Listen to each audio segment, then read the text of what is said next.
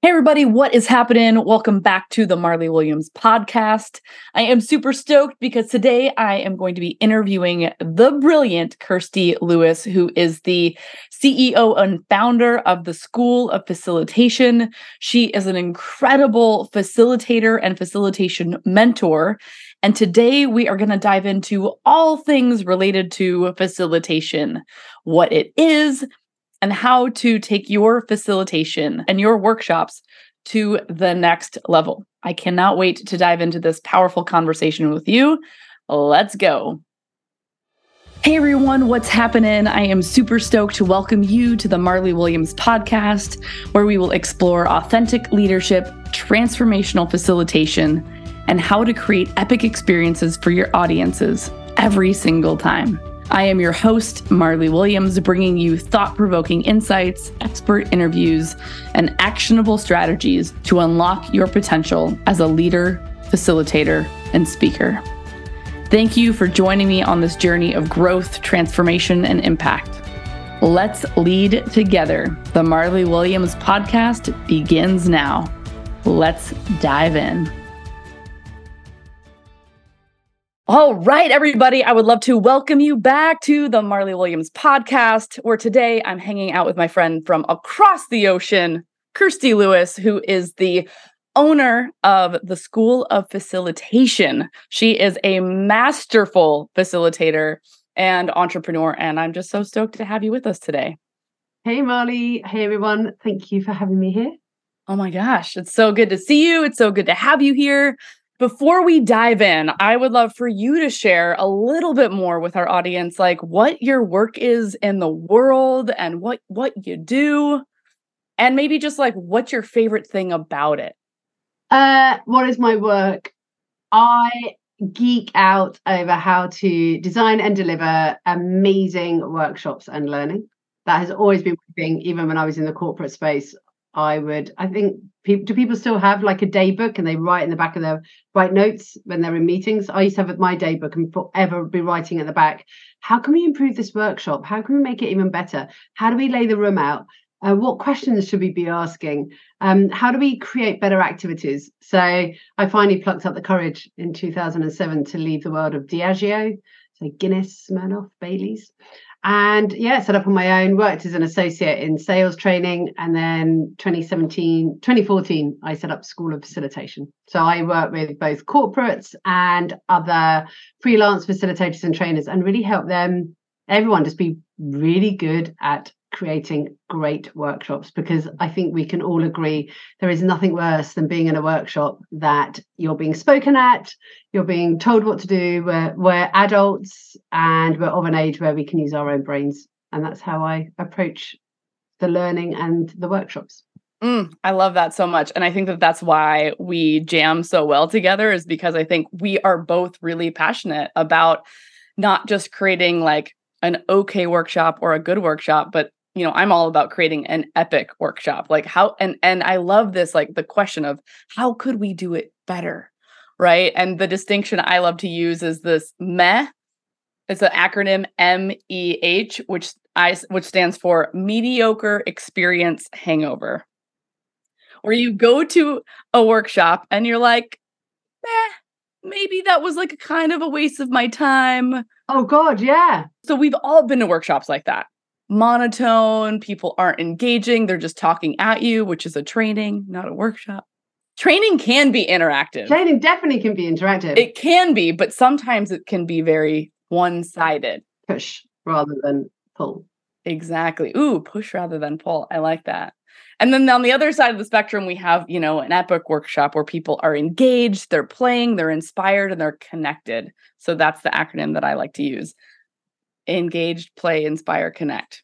I get it now. Yeah. You're good. You love an acronym, don't you? I love an acronym. So today we're gonna super geek out.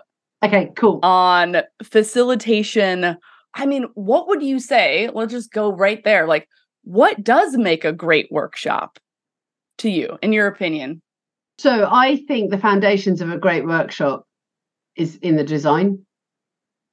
Because you can be the most charismatic individual on your feet. You can sweet talk the Queen to come to tea with you. You can ask the best questions. You can lay out a room and make it look beautiful. But if what is designed in your delivery is still what we just talked about there, I'm in a push mode, or the content's dry, or I've not created engagement. So I use a model called Pose. Let's do a model off. I love it. I love it. All the models, we're just dropping them. This isn't mine, though. This is a man called Tim Andrews, so I'll always honor him. He was one of my first teachers. But he talks about any workshop needs to create purpose, ownership, safety, and engagement. And therefore, just because you're clear as the designer or the creator of the workshop, why are we here today, or the outcomes that we're going to achieve, unless you explicitly tell the group and get their engagement to it, they will sit there with questions in their head. So that's the first thing. Next thing, you're working with adults. We need to get them to own their learning or their participation in the workshop. That is not you or I going, you need to learn this, you need to know this. Like, adults come with all this experience and knowledge. So we need to be creating those experiences where they can draw their own thoughts, where they're encouraged to go, oh, I want to write this down. Or at the simplest level of ownership is find 2 other people to go and work with. Like, give them the ownership to find others, not like the classic, I'm going to label you ABC, ABC, ABC. It's like, they're not kids. Give them the ownership of time. So again, you often see in workshops, whether it's facilitation or training. Okay, so we're going to break out into threes now. If you can come back, and I versus we, I need you back in the room in 15 minutes, which on my watch is 10:35. They don't have your watch. They may have come across state lines. They might be on a different time zone, but not changed their watch. So it's things like that. So how do you create ownership? Safety is another thing. So we all know the big buzzword of psychological safety, but how do you actually create that in a workshop? You can't just go, don't worry, everybody. This is a safe environment. You can say whatever you want. So there's many ways to create safety. And then the final one that I know is as important for you as well is engagement. So how are we creating those experiences? How do we create the engagement for the group with you as the facilitator? How do you create the engagement with the content? How do you create engagement with each other, like with the participants themselves, especially in the virtual world, because they need us to be a bit more of a conductor in that instance to help them, because they can't just, they're not sitting next to someone. They can't just sort of turn to their left or their right or stand up and move seats. I love that. All right, we're going to do a review so that I'm learning too. This is gold for anyone who's leading workshops. Making sure that your purpose of why you are doing what you're doing is clear to you and to the people that are in the room. Like, why are we here? What is this for? And you can do that by saying it. You could have it written on a flip chart. Mm-hmm. I'm a flip charter versus a PowerPointer, by the way. Same. I love a flip chart. It's just more dynamic. PowerPoint feels so static. PowerPoint as well disappears. Right. Versus you can have the flip charts all around the room, and it's like you're really creating a unique experience. Like, this particular flip chart thing will never ever happen again the way that it has with this, this unique group. So purpose, ownership. I've even learned some things of like, okay, well, where is it about what I want versus what we want? Or how much time do you think that you need for this particular activity, right? Who wants to keep track? Yes, like give them permission to own keeping track. Right? So like really providing opportunities. And, to me, that reminds me of just adult learning theory of honoring the knowledge and wisdom in the room. Like you said, these are adults. They have life experience to offer and to share. And let's give them the credit of like being someone who can manage time and give them that opportunity. Creating safety, super important. I'm curious, do you have any go-tos or like your favorite ways of creating psychological safety in a workshop? Building psychological safety takes time. It is, as I facetiously said, it's not just the sentence of you're safe in this room. So I think there is things that we can be doing. So it's, how are we showing up in ourselves? How do we share stories that come from our perspective first? How are we inviting people into conversation versus telling them, oh, and even like this, Marley, what do you think? So even the point of me pointing at you and being quite direct. Shaming is another surefire way of creating disconnection and making people feel unsafe. And so old world, you would come in late, back from a break, and you would be shamed. Oh, and even just the comment, oh, Marley, where have you been? Oh, you're back. Nice to see you. Just things like that doesn't create safety. Leaders speaking first doesn't create safety. So if you have a team, a complete team, and you've got the leaders there, encouraging the leaders to speak last, because as soon as a leader shares their thoughts, their opinions, everybody will just more often than not go, oh, yes, yes, yes, or follow and copy, or somehow sort of go in cahoots with them versus share their real thinking. Miriam Hadness, who's a really good friend, and you may have come across Miriam in the Never Done Before community in Europe. So one of the things she's great at doing, and when you're doing an exercise to create safety, is give everybody the opportunity to write down, say, a question they want to ask. So everybody at the same time writes a post-it note with their question or writes their thoughts down before sharing. Yeah, I love that. And that's a key part of engagement too, is how are we engaging people in different ways? Kinesthetic, auditory, visual, and, introverts, extroverts, allowing people more time to reflect that aren't going to be like, you ask a question. And I think one of the challenges I see a lot for a lot of newer facilitators is the fear of, if I ask a question, that like crickets moment, the silence. But it's like, I'm going to give everybody 1 minute to write down your biggest takeaway from today or your biggest question that you have right now. And then just, again, different ways to engage people, where sometimes we think about engagement is always in a large group conversation versus, great, you've written it down, turn to a neighbor, share your thoughts, 2 minutes per person, or ready, set, go. All of these like different ways to engage. And top tip for people, especially if you're in person work, doing an in-person event, what you just described there, I call it pair and share. It's classic. More often than not, people sit next to somebody they already know. And as adults, there is definitely a higher percentage that don't want to speak up for fear of making themselves look silly, or I've got the answer wrong. So by saying, turn to the person sitting next to you and discuss this question, you validate and you check, like, what do you think? What are you thinking? So that when you get after 2 minutes, you then go, great, there's lots of conversations going on. I'm really curious to hear, what are you thinking about this question?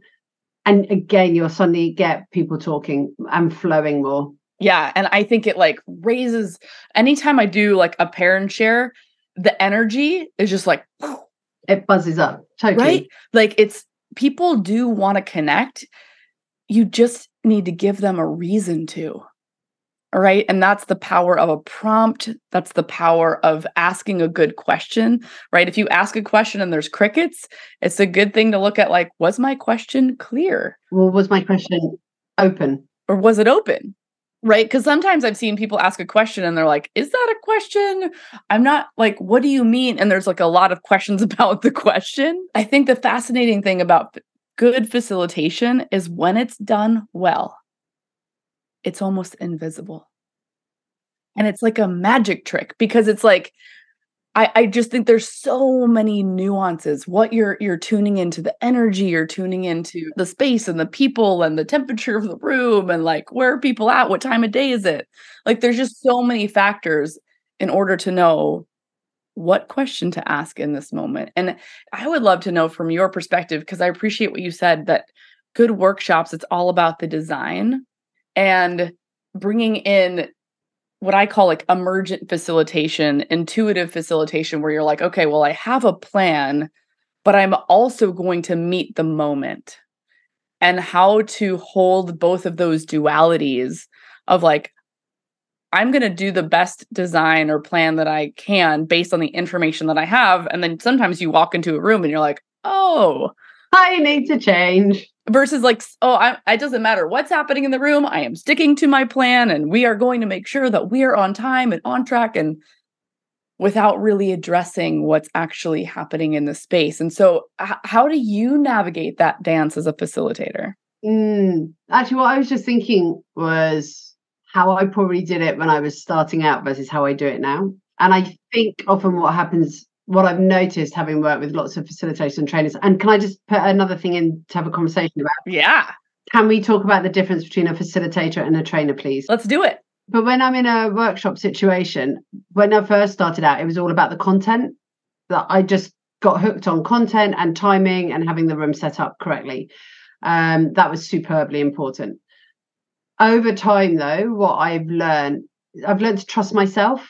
It's my mindset, and that's happened through supervision, my own coaching, getting out of my own way, also learning to recognize my intuition and like how it's talking to me when I'm in a space. And I could never have done some of that when I was first starting out. So I think that's quite important. If people are listening here and they're like, oh, but I've only been facilitating or training for a year, like, oh my goodness, what, you want me to manage suddenly shifting and changing when I've done all my prep? Don't worry, if you've only just started out, I'm not asking you to do that. But for those of you who've been, and I guess another thing is tenure and length of delivery is not, length of doing this work is not a sign of a good facilitator or trainer, by the way. I'm very clear about that. I think what I started to notice, I was doing some work with some good coaches, and we started talking about like, how do I read the room? Like, how do I use my body as an instrument to notice and when my intuition is talking to me? And so for me, my read when people are actually speaking their truth or something is happening around the room, I get goosebumps like on my forearm here, or the tops of my thighs go sort of cold. And so the way I then would test it, what I'm noticing, I use language like, oh, I'm sensing in the room ... or I am noticing ABC, and ask the group a question to just see where they were at. So that would be the first start. And also sometimes just the inner voice is talking to you going, oh my God, this is shit. Like, what are you doing, Kirsty? It's more a case of, something feels off here. I think we need to do something different. Like, we're not moving in the direction that we had intended with the outcomes that we had originally created. So sometimes you get those inner voices as well. And you also get the voices of, oh my God, this is going brilliantly. This is really working. Let's keep going with this. And you find that flow state and you just know you're in the groove and in a sweet spot. Yeah, it is a dance. And I think at the beginning, it is okay to stick with the design and the plan. And I appreciate what you're saying is we've both been doing this for a really long time. And I think I have developed this muscle of like really trusting myself, really tuning into what the group needs.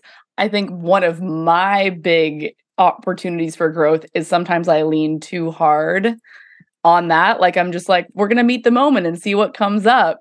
And so it is for me been this dance of how do I find the sweet spot between having enough of a plan that gives me as a facilitator confidence in what we're doing. And even I think about this, like the true north. Where do we want to be by the end of today? How do I want them to feel? What do I want them to do? Right. And so this is kind of like begin with the end in mind, backwards by design. We start at the end of like, where do we want this group to be? And then work backwards from there. Because sometimes we start from the beginning and can feel kind of stuck in what we're doing, what we want to create. We're like, well, again, coming back to the purpose, why are we doing this? Where do we want to be at the end of the day? Everything that we do is in service of that. And so I think that for anyone who's like wanting to design an event, a retreat, a workshop, again, what's the purpose? And then how do you want people to feel, think, do, what do you want them to do at the end? And then creating that experience from that place and really like have it be participant, like what is in it for them? What are their goals? What are their needs? I think you need all of that, Marley, as well, when you're working with your stakeholders, because that is what you need to sell to the stakeholders. as you're working with them, to give them confidence that because they're commissioning the work with you, that they know what they're going to get. And also by being clear and getting their sign off on the purpose and that think, feel, do piece, when you are in the moment and you're like, oh, we need to do a bit of a shift here, when you go to the stakeholder and go, look, this is what I'm noticing. I think if we continue in this vein, we're not going to get to where we want to. I have a plan. And then you put it to them, it is more likely you're going to get a, yeah, okay, I trust you to make that shift. Yeah. And that it's okay to pause. Like, all right, we're going to take a 10-minute break. Yeah. And give yourself permission to like let things land and knowing like how much to deliver, taking breaks, again, finding that pace, finding that flow, finding that rhythm.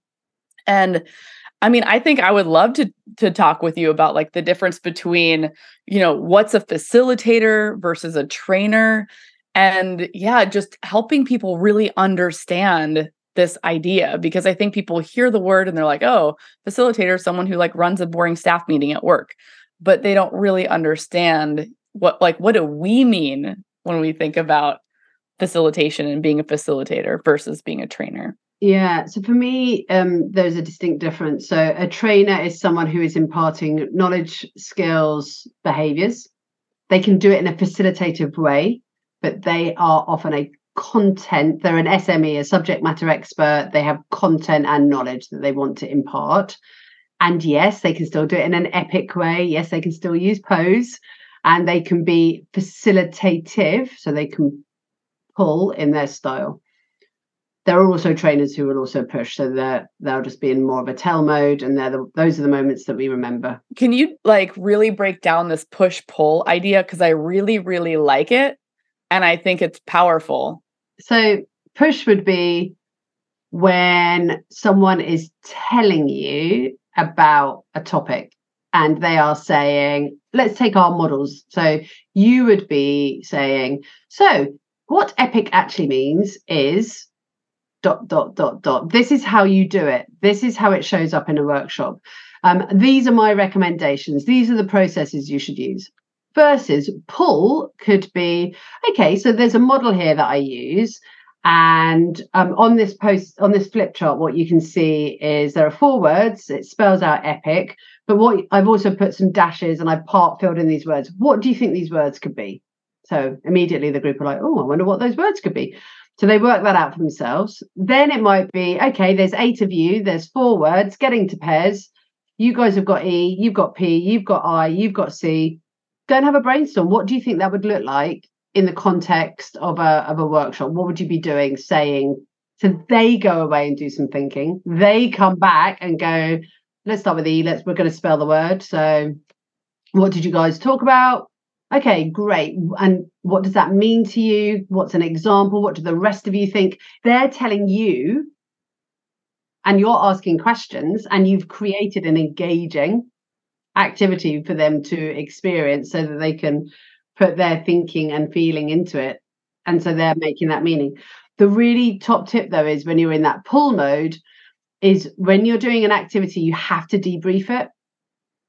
And I think it's really important for us as the trainer the facilitative trainer, to anchor any key points. So you might know within your model of epic, there are some key messages that you want people to take away. And it might be you let the group do the debrief, and then you do a mini summary, as I call it. It's an anchor. And you might go, look, there are 3 things to remember about epic. Yeah, making sure that you land the learning. And I love this idea for anyone who's out there listening. Is my tendency to push the content? And I think the reason that people do that is because there's some narrative that's like the value of this workshop is in the content versus the value is in the connection to the content with the people that are engaged in the experience, and that the value is in how you facilitate it. Oh my gosh, tell me more. And then you also think the value is in what you have to say, because, hey, you've brought me in. I'm the subject matter expert. I need to be telling people this stuff. there is absolute truth in that, but we don't want to hear your voice all the time. Your expertise is getting people to find and understand, especially if we're talking about new behaviors, new knowledge, mindset shifts. They need to work it out for themselves. They are adults, not children. Please, you are working with adults. What's the biggest difference between facilitating adults versus children? I don't think you facilitate adult children. I think you teach children. So there is more of a tell and setting tasks, because their brains are still learning. They need the direction. Whereas adults are coming into this conversation with loads of knowledge, life experience, a perception of how you're going to be because of the teachers they have had in the past. But they might be coming in going, okay, ready, here we go. She's back. Bloody hell. And are your group, especially if it's learning, have they come willingly, or are they there because they've been told to come? So that will be their whole mindset piece. So you need to work through that first. Yeah. What's the difference in how you facilitate or show up when it's like people are required to be there versus they're opting in and choosing on their own volition?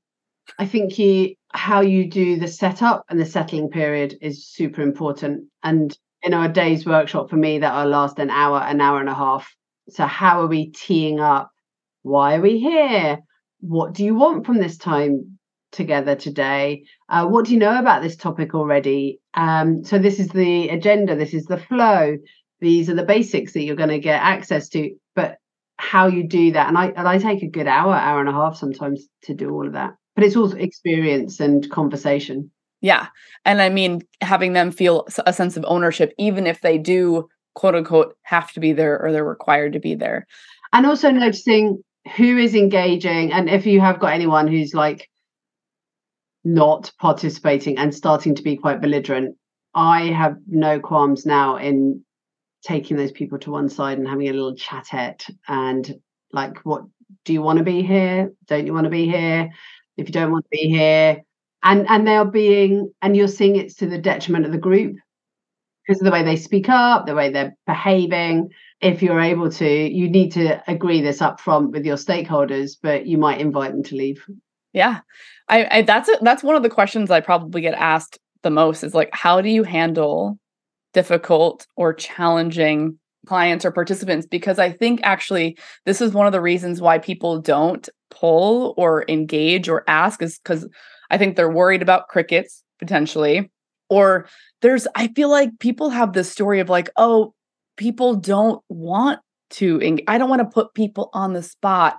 I don't want to make people uncomfortable. This is the individual saying it to you. That is their shit that they haven't worked through. Sorry. So a coarse phrase I use, you need to sort your shit out. I say that to a lot of the team who come and work with me. You need to sort your shit out, because that mindset that you're describing there is the mindset of a trainer or a facilitator. But that's not the truth for their group necessarily, but that's the truth for you. Meg Bolger, who I also recommend some of your listeners go find, she created facilitator cards. But Meg and I have had the conversation, and she's like, are there such things as difficult delegates and difficult participants? Or is that just in our imagination, in our mind, they're difficult? Because what's difficult to you, Marley, may be really easy for me to handle, and vice versa. So that question of how do you handle someone who's difficult, I now smile. I've done a bit of a change on how I answer it. And I'm like, so what is difficult for you? Right. I think that the big one that people say is like the talker, someone who is dominating the conversation. So then we need to restructure the activities, because if all you're doing is throwing out question after question and allowing that person, and that person then can grab the airtime. So a 1, 2, 4 all activity gets us over that. Yeah, I love that. The 1, 2, 4 all is one of my favorite ones. Is that from Liberating Structures, I think? Yeah. Liberating Structures, everybody go find them. They've got a free app, great website, good book you can buy. But basically the structure of the activity is on your own for 1 minute, answer question A, like we talked about earlier. Now go and find someone to talk about that. Blend your ideas together, come up with 3 or 4. You've got 2 minutes to do that. Now go and find another pair. Bring your thoughts together. You've got 4 minutes, and then you bring the group back together. So then each you've narrowed down the number of groups to feedback, which also really helps if you're doing lots of big ideas. Yeah, I love that one. That's gold right there. The 1, 2, 4 all is a great tool to use to change the engagement.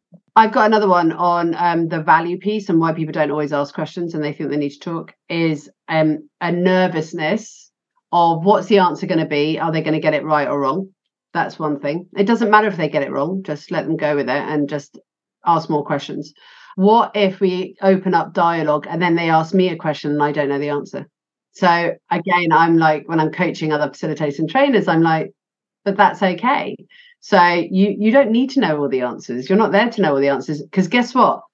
There's 13 of you in the room. It's not just Kirsty who has to know everything. There's 12 other people here who, again, this is creating the ownership. This is creating the engagement. They've probably got some answers as well. So if I get a question that I don't know the answer to, even if I did know the answer, I turn it around quite quickly and I go, oh, great question. What do the rest of us think?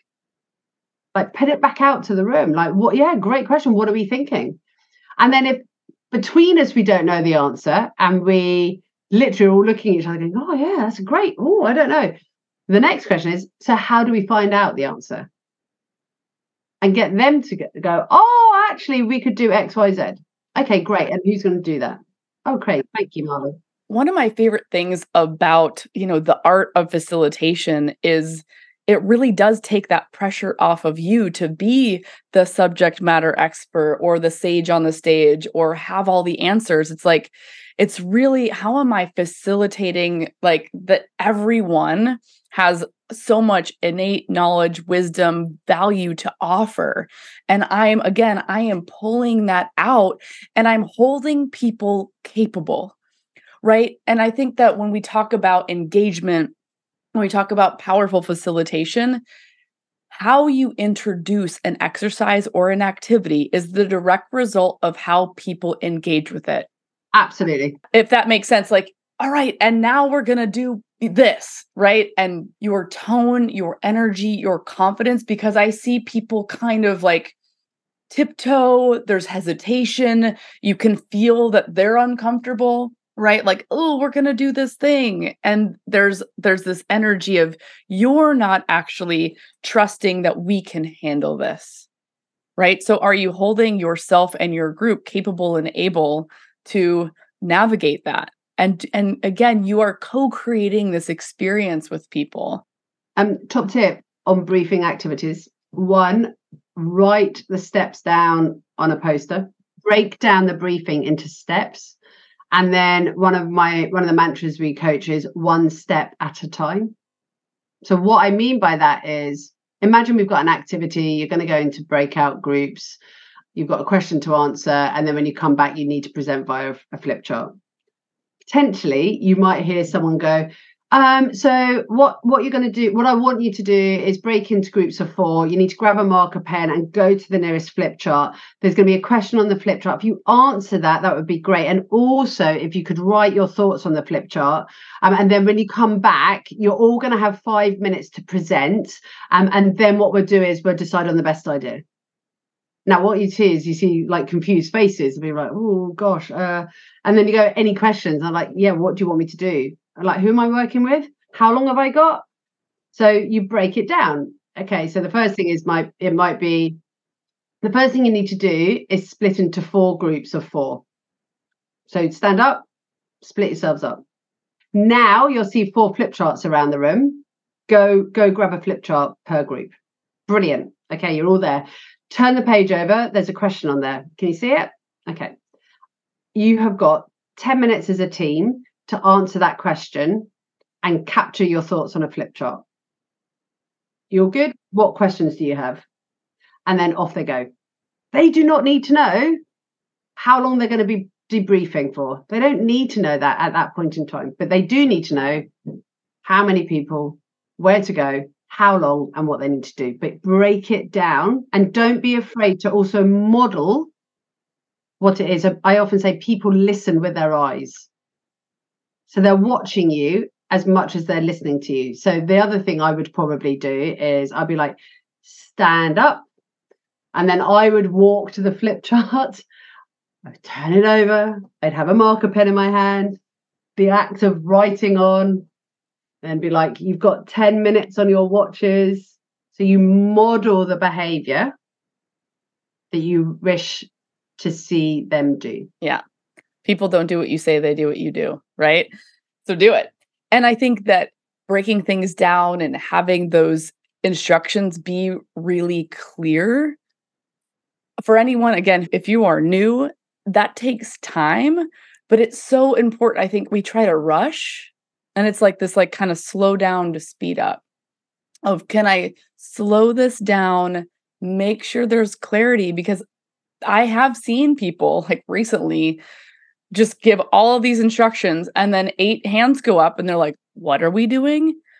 And the energy drops. It creates all this confusion. And so I think that that is just another, just like, hot tip, golden nugget of slow it down so that you are creating clarity, and how you're delivering those instructions is so important. Absolutely. I'm also very conscious. We started talking about the difference between a facilitator and a trainer, and in Kirsty and Marley style, we haven't quite answered that question because we've gone on a detour of a few littles over this way. Side road, you know. Trainer is subject matter expert on. They have probably got clear content. They have topics that they're there to deliver, and there's lots of exercises, and they can do it in a facilitated way. Now, a facilitator is someone who is enabling a group to navigate a piece of thinking or design, like strategy or ideation, or they're helping them in a conflict situation. And they're helping them navigate from point A to B to C through a series of maybe activities or exercises. The facilitator, though, is not a content matter expert. They are content free. So they are there to hold space. They are there, they're almost like a conductor, and they allow the group the space and the time to noodle things through. And we often talk about that people will converge first. You come in, there'll be the messy middle, it'll all be like utter chaos. And then it's your job to help them come back out the other side and converge onto an idea. Yeah, I love that distinction, right? Because again, it's like sometimes people think that they need to be the content matter expert. And I'm like, I could pretty much facilitate a workshop on pretty much anything, right? Let's say, and I've given this example before. All right, I want to give a workshop on helping women be more confident, right? I could go in and say, raise your hand if you want to be more confident. Great. That's what we're going to do today. Purpose is you're going to walk away at least 1% more confident. What is confidence? I might have a thing on the flip chart, or everyone's going to get a Post-it note. You're going to write, what's confidence? Or I've done that thing where it's like, write down the name of a person who you look up to, who you think is like the most confident person you know, like someone in your real life or a famous person. All right, well, what about them makes them confident? What are the characteristics? What do you notice? What do you hear? What do you see, right? I'm asking questions because I'm trusting that they've heard this word before. They have their own interpretation or definition of it, you know, and then I might say, well, okay, this is what we want. What gets in the way? What gets in the way of you feeling confident? Self-doubt, judgment, all these things, right? What do you think would be possible if you had all the confidence in the world? What would you do? Who would you be? Right? That's an hour. And I think that that is the power of facilitation and the gift of facilitation. And again, I just think it's an art, it's a skill, it's a science. So if someone wants to be a better facilitator, they're coming to you because, you know, you have the School of Facilitation. And without going into your like entire curriculum, I know that we talked about what makes a great workshop. What do you think makes a great facilitator? The first word that came into my head is mindset, and being able to be open and get out your own way. There is absolutely knowing what makes a great question, and being comfortable asking questions, being comfortable listening and silence. I mean, that took me a long while. I'm a classic extrovert, Marley. So for me to stand in silence I was like, oh my God, they don't understand. No. And then I had to also get taught by my introvert friends. No, like, Kirsty, we're thinking or we're feeling, we're processing in here. And every time you open your bloody mouth, it's very noisy. And that was great. So questions, listening, silence. And also go and find a bloody good structure that you can use of an activity or a series of activities to help you create those spaces for people to do their thinking. So we mentioned liberating structures. Hyper Island have some great things. Game Storming is another good group from Canada that I really rate. We've got Meg's facilitation cards. We've got Pip's decks here in the UK. Yeah, Mark Collard has a great model. Serious Play. He's from Australia, I believe. Is that same as Lego Serious Play, or is that different again? Different. His book is called Serious Fun by Mark Collard. Yeah, and he has a great structure in there. And so I just say, don't think you've got to try and work something out on your own, because there is so much out there already. Please just go and steal with pride, is a phrase I've used before. Another tool I would recommend, whether you're training or facilitating, Session Lab. So I don't know if you've spoken about that with your friends before, but Session Lab is an online agenda creating tool, workshop creating tool. Oh my God, it's amazing. And I'll share a link if that's okay with you, that you can give your, admittedly I'm an affiliate, I'll be really honest straight up, but if that helps people, you can get a free account, but you just create, if you're currently creating your agendas in a spreadsheet, and every time someone says, can we make a change here, you've got to go back and work out all the times. If you only get Session Lab for this, you can drag and drop your different sessions, and it then automatically shifts the time, because you lock your start time, you lock your finish time, and it does all the calculations in between. That's brilliant. Session Lab. Yep, we'll definitely put that in the show notes for sure. And there's a big library of activities in there that you can go and search. I love that. Beautiful. The amazing resources. And one of the things that I'll add to your list that I think is, again, one of the ninja skills of facilitation is synthesizing and summarizing, and like being the connector of the dots, right? Like so-and-so said this and so-and-so said that, and we're here talking about this. And so here is, and again, that's why it's a little bit of like, you are the conductor of this orchestra, and you're really weaving all of these elements together. You're, again, the stakeholders, the vision, the purpose, the engagement, the energy, and you are just like playing with that. And again, I think the more that we do it, the more confident and comfortable we get. And again, at the beginning of learning any new skill, it might feel a little bit clunky. But one of the things that we haven't necessarily said yet today is around like, what is a facilitator? And one of the things that I always teach when I'm training is that the root word of facilitate is facile, which means to make easy. I say exactly the same thing, Molly. Exactly. Oh my God, word for effing word. I say that. You don't speak French. It means make easy. Yeah. And so, you as a facilitator, it's like, what are you wanting to make it easier for people to do? What is the process that I'm facilitating? If I weren't here, it might be chaos and there's this disorganization and people aren't feeling heard. So I'm making it easier for everyone's voice to be heard. I'm making it easier for us to get where we want to go. I'm making it easier for people to connect.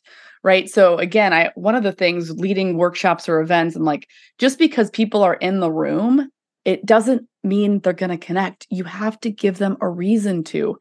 And like, that's, again, the power of a good question, the power of a prompt. I love good questions. And I'm playing with sentence stems or kind of a prompt, like something I'm really excited about right now is, or my biggest takeaway today was blank.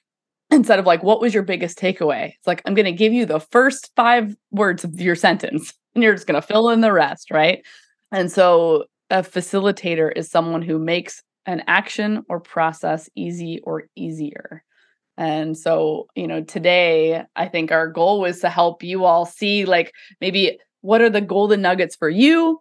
If you're just at the beginning of your facilitation journey, if you've been doing this for a long time, one of my favorite things about facilitation is I'm always learning something new. I've never heard the pose framework before. And now I'm like, ooh, like how can I create, maybe my learning edge is helping people feel more ownership or, what am I doing to make sure that, the purpose, the ownership, the safety, the engagement piece, like, again, there's great models, there's great frameworks. We don't have to create the stuff from scratch. And there's amazing, people, books, tools, resources out there. And it's like, use it. Don't make it Oh up. my God, so many resources are out there. Like, I'm gonna put some in the show notes. We can share some of those resources because there's so many good ones. Like, I'm just like, you don't have to spend your days thinking, how am I going to do this? Like, it's already there. You just need to know where to look. Yeah, that's so true. So, where can people find you, learn more about you, your work in the world? LinkedIn.